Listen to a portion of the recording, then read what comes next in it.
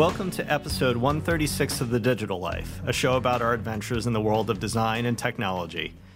I'm your host, John Follett, and with me is founder and co-host Dirk Niemeyer. Hello, John. Dirk, are you ready for our last episode of the year? Of course. In this episode, we're going to talk about some of the big themes that we encountered on the podcast in 2015 as we wrap up the year and sort of consider all of the great topics and guests that we got to experience. And I wanted to start off with one of the big themes that I noticed. And by the way, I went through all the episodes and all the guests and all the transcripts. And it was interesting because we start off the year with a general sense of where we're going, but we don't have an editorial map that's established out more than, say, a couple weeks in advance. So I actually learned a lot about what the things were that we were focusing on, because some major themes emerged that I was aware of, but just not cognizant of just how important they were. So the first one we're going to start off with was 2015 enterprise UX, became a bigger deal. Enterprise UX madness. Yes, it became a bigger deal than it was. It's still not enough of a big deal because enterprise UX has a long way to go, and just there's so much enterprise software, from having just one user to 1,000 users to 10,000 users. There's so much specialty software that it will be a long time before enterprise UX sort of approximates what we have on the consumer side. But nonetheless, that was a topic that we spoke of quite a bit. In episode 104, we had the pleasure of Kelly Goto joining us for that episode, and she was fresh from the Enterprise UX conference put on by Rosenfeld Media.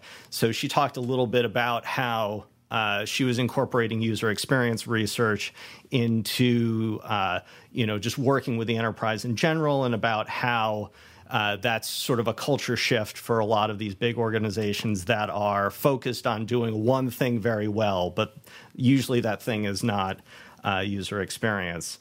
So that's how we started out on this theme.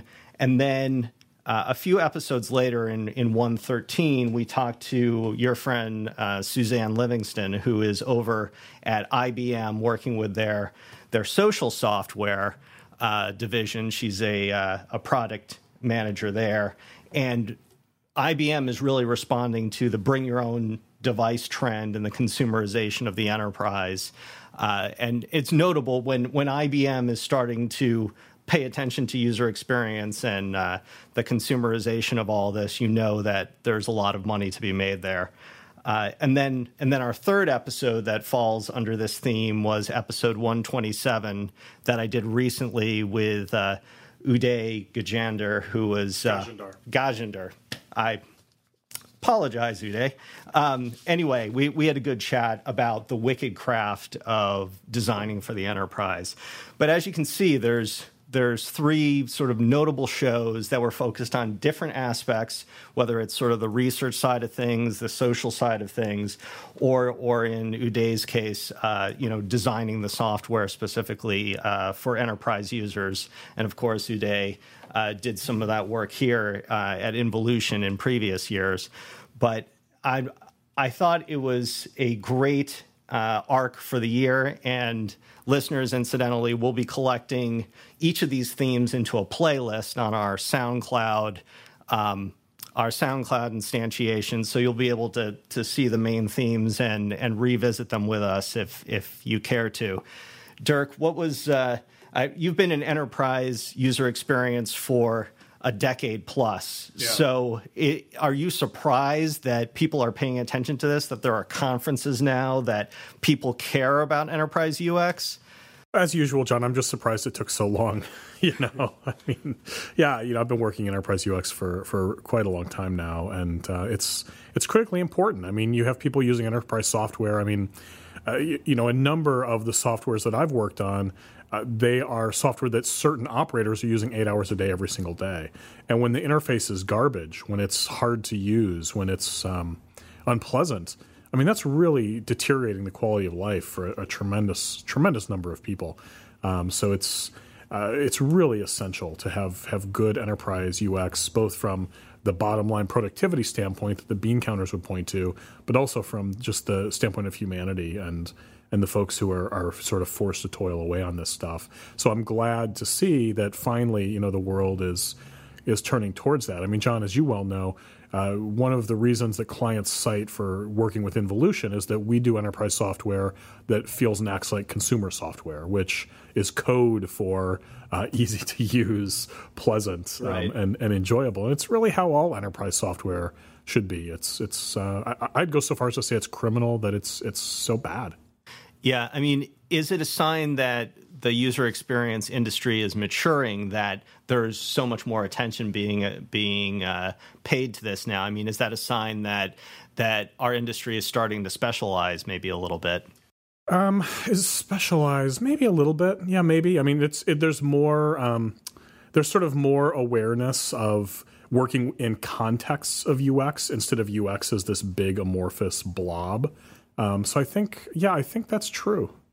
Yeah, it's just an interesting thing to watch happen. And there's still a tremendous amount of return on investment that you can get from sort of an initial pass at good user experience in the enterprise. As we well know, you can save users, tens of clicks, right, by just having a good information architecture. Dozens. Yeah, we did for Oracle dozens on one use case. So I mean, and that's all just sort of the low hanging fruit that may not be there as much in a consumer software, but in the enterprise, the click stream is so important because you have these complex workflows, yada yada. The drill, but there's so much opportunity there now, and I'm very pleased to see that it's becoming a more intensive area of practice for the industry. The only thing I will say about this, the sort of rise of enterprise UX is, it's similar to people say, if you hear a stock being talked about like at the hairdresser, don't go buy that stock because it's way too late.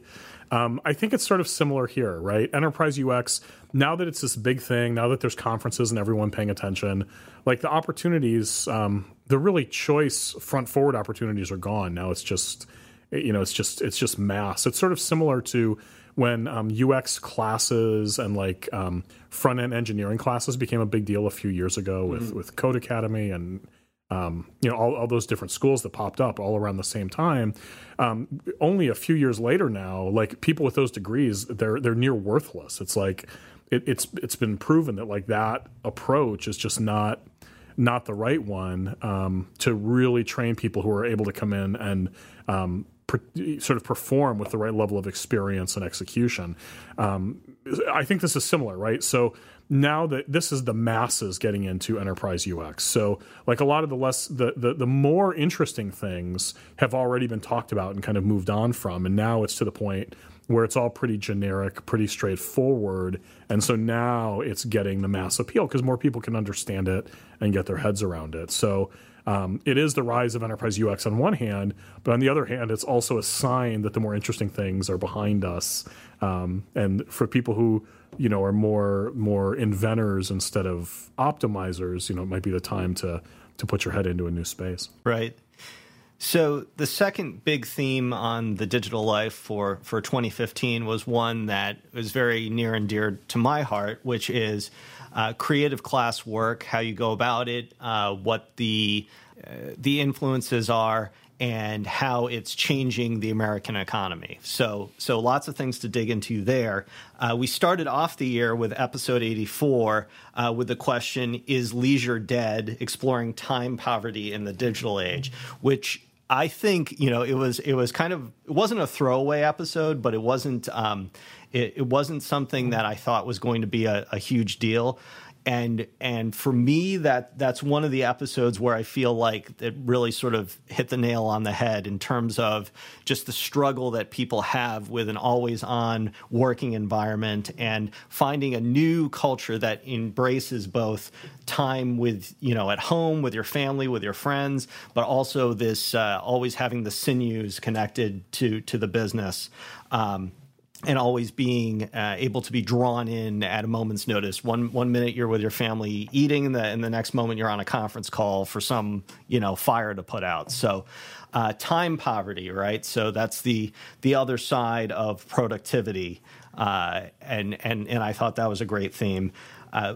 And then, of course, in March every year, there's the annual Creative Class pilgrimage to Austin, known as South by Southwest. Mm-hmm. And that has just, grown by leaps and bounds over the year. And one of the questions we asked in that episode was whether or not that was sort of the big tent revival of, the religion, the place you go to get baptized, as it were, in creative class stuff for the year. So you can check out that episode and see whether you think that's the evangelical high point of the creative class. I think it might be more tramp stamp and less baptism, but amen. Episode 103, we talked about creative routines, which is actually something that I explore just as something of interest, which is, how do you engineer creativity? How do you construct your days, your hours, your minutes, so you extract sort of the maximum creative flow out of it? How, when do you work best? What are the methods for doing that?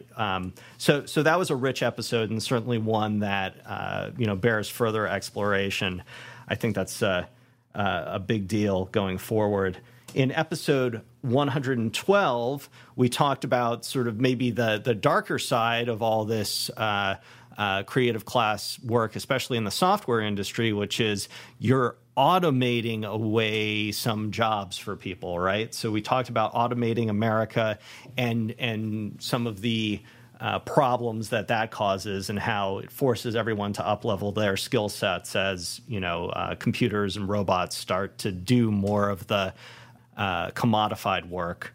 And then in episode 121, we touched a little bit on the idea of the open organization, which is fuel for the new the new way work is structured. And we talked about how there are certain companies where ostensibly you can see the salaries of everybody on staff, and it's a flat hierarchy, and all ideas are valued as, no matter where they come from, to encourage innovation. And I think we both took a slightly cynical viewpoint on that. But yeah, that's certainly a growing movement in creative work, the open organization. And then the last episode, 129, that sort of fits into that theme, we talked about innovation and crowdfunding, and the ideas that, if you have a good idea, you have so much leverage now as a creator that if you have something in sort of a far-flung niche, you can get that funded because you will find all those other people who are interested in that, and then go and receive a little bit of money from each person, and all of a sudden you've got a way to earn a living while you explore this innovative area. So all of those, you can see the threads of creative class work, and it's a fascinating time because we still are really transforming from an industrialized society, and those were maybe the 4 or 5 themes of the year, but they certainly don't end at year's end. Mm-hmm. Dirk, as I know that you have all kinds of creative pursuits, and though each one informs the other. So what was your take on creative class work in 2015, or any of the themes I just mentioned? Yeah, the thing that is really sticking with me about the evolution of the creative class is the fact that despite the fact that there's so much attention given to it, despite the fact that there's very progressive, smart people sort of doubling down on healthy creative class workplaces, that we're still kind of in the dark ages. And I say that from the standpoint that we continue to design for the faceless masses as opposed to design for the individual. And so the example I'll use is something I read this year. I don't think I talked about it on the show. Maybe I did. there's a profile on Zappos and founder Tony Hsieh, and it was talking about his philosophy. And I'm gonna screw up the details, so I won't get too detailed with it to avoid making errors. But at the end of the day, it's about it's using this particular philosophy of evolving to the better workplace, and the optimal type of workplace is called teal. They're all colors. And so teal is what Zappos is aspiring to.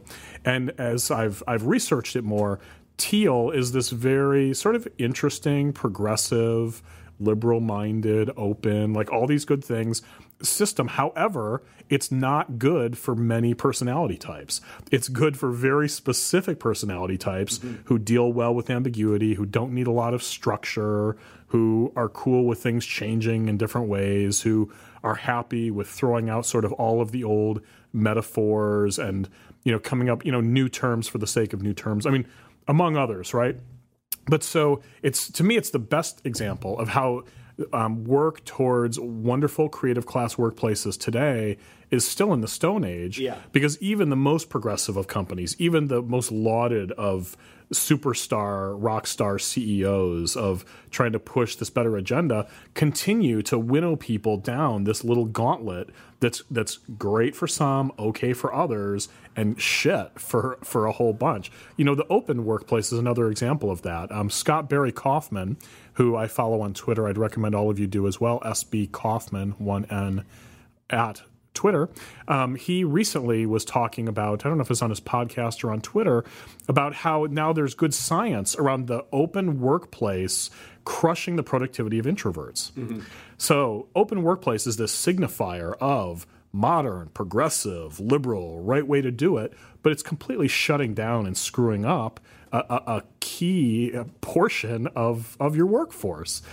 So I think that we're going to see good science finally start this year. Maybe this could have been one of my predictions last week. I think we're going to see good science this year really starting to push us toward a more holistic workplace, not one that's taking a certain dogma that's good for some and not for others, but something that really is thoughtful and balanced to help a large majority instead of just different fiefdoms. Yeah, that's terrific, Dirk. I think, that's going to be something that we explore in 2016 for sure. The last major theme I'm going to touch on today with these summaries, and this is not to exclude, all the other great themes that we talked about, but, these were just three that really popped out to me, was once again, our discussions about emerging technologies were pretty significant throughout the year. So we started out with episode 89 talking about smart cities and the Internet of Things, just as an example of one technology that was starting to come to the fore.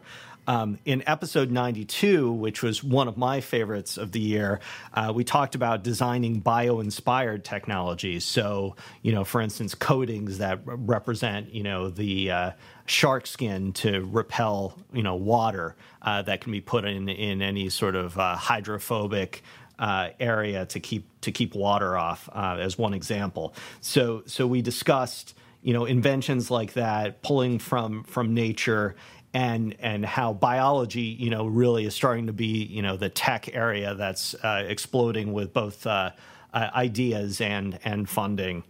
So designing bio-inspired technology. In episode 114, we ruminated about how freaking scary it would be if someone was hacking our connected vehicles, right? Hacking cars.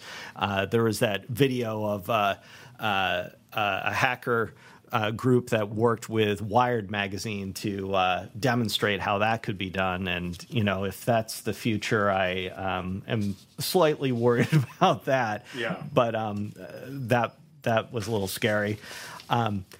Episode 115, another good one, the future of food, right? So how do we feed an ever-growing world population, especially when folks have a taste for meat products? Well, there are companies like Impossible Foods who are working on making vegetable-based protein seem more like meat. And I had the pleasure of meeting their CEO at TEDMed, and he gave a demo. And the there have been rave reviews of their product, and I really can't wait to check it out myself. But there's another area, the future of food. In episode 119, I talked with Scott Stropkay and Bill Hartman of Essential Design on user experience for robotics. And then in episode 124, our friends at the Personal Genome Project, Madeleine Ball, came on the show to talk about Open Humans, which, as you know, is that database for scientific research that is open to research scientists so long as they return data to the people who are participating and to the main Open Humans database. Yeah. And then finally, in episode 125, we talked to our old friend Scott Sullivan, who is doing an awful lot of work in the wearables department. In particular, he's working on his own smartwatch and writing a book on wearables for O'Reilly Media. So Scott's really killing it in the wearables area. But just another example of an emerging technology interview on the show. And I got to say, we're still sort of right on we're watching the water recede on emerging technologies and waiting for the wave to come in, I think. I mean, all of these, from robotics to food, from genomics to wearables, they're all still in the early adopter phases. And it's a lot of fun to watch these things start to take shape because, I was in college when the internet was really sort of beginning to form. And so I had it from that academic perspective, and I didn't really have the industry perspective the way I do currently. So while it was interesting to see the emerging tech of the time, the internet come to fruition while I was at Boston University and sitting at my X terminal and looking at the Mosaic browser and wondering what the potential was of this this information that you could suck down from the internet. Now we're as a studio involved in various areas like genomics and really starting to see the amount of effort it takes just to get this stuff off the ground. Even though it's in the early adopter stage, I'd say the amount of time and effort and money that goes into this is astounding. So, Dirk, I mean, I'm sure we're going to talk about emerging technologies for many years to come, but any thoughts on this early adopter phase, this sort of nascent, it's popping up on the radar, but that's about it? Yeah, I'm not sure exactly where we are. And what I mean by that is let's look at smartphones as an analog, right? Mm-hmm. So, smartphones, let's take it back to like the Newton, the old Apple personal assistant from the early 90s, right? Yeah. So there was this one gadget that a small number of people were wild about, but it didn't go anywhere commercially, and it just kind of sunk. Then you have some years later, the BlackBerry comes out, which is sort of the first sign of something that really was like the modern smartphone that we really like. And that was something that was just used by a minority of people, by business people. And so there was a time in the early 2000s where most business executives were running around with a BlackBerry. It was like an essential piece of equipment for that sort of minority of the population. And now, ever since the iPhone came out, basically, now everybody has a smartphone, and it's become this integrated part of our lives. What I'm not clear on is, are we in the Newton phase of robotics, genomics, or are we in the early BlackBerry phase? Right. I don't know. Yeah, that's a great way of putting it. Don't forget the Palm PDA too. That was BlackBerry's competitor, and they didn't do so well. Yeah, I think they didn't make calls, right? Or at least in the early days, they didn't. No, that they did have the stylus and the funky gestures to get your letters into the palm, which was basically like learning hieroglyphs in order to get a single letter in there. And I loved it anyway, but it wasn't very useful. No, it wasn't. I never took to it. My boss got me one once, and it probably wasn't used enough to justify the cost. But I do think it's an interesting question to say what stage are we really in? And I suspect we're in the Newton stage. I got to tell you, I think that certainly at the consumer level, the power and utility of the things that we have access to down the path of emerging tech is, I think, relatively trivial. So I think, for the equivalent to like the iPhone, I mean, what does that look like? I don't know enough about the science to maybe articulate it properly, but I think it looks way different than what we're dealing with today. Yeah, definitely a sort of first iteration kind of environment. So listeners, you can check out all of these different themes, the emerging technologies, creative class work, and enterprise UX as individual playlists, which we'll post to SoundCloud and to thedigitallife.com. Remember, if you're interested in anything we're talking about here today, you can go to The Digital Life. That's just one L in The Digital Life. Check out the page for this episode. We've included links to pretty much everything mentioned by everybody, so it's a rich information resource to take advantage of while you're listening or afterward if you're trying to remember something that you liked. And if you want to follow us outside of the show, you can follow me on Twitter at Jon Follett. That's JONFOLLETT. And of course, the whole show is brought to you by Involution Studios, which you can check out at goinvo.com. That's GOINVO.com. Dirk? You can follow me on Twitter at dniemeyer. That's at DKNEMEYER. Or email me, Dirk at goinvo.com. So that's it for episode 136 of The Digital Life and for our episodes in 2015. For Dirk Niemeyer, I'm Jon Follett, and we'll see you next year.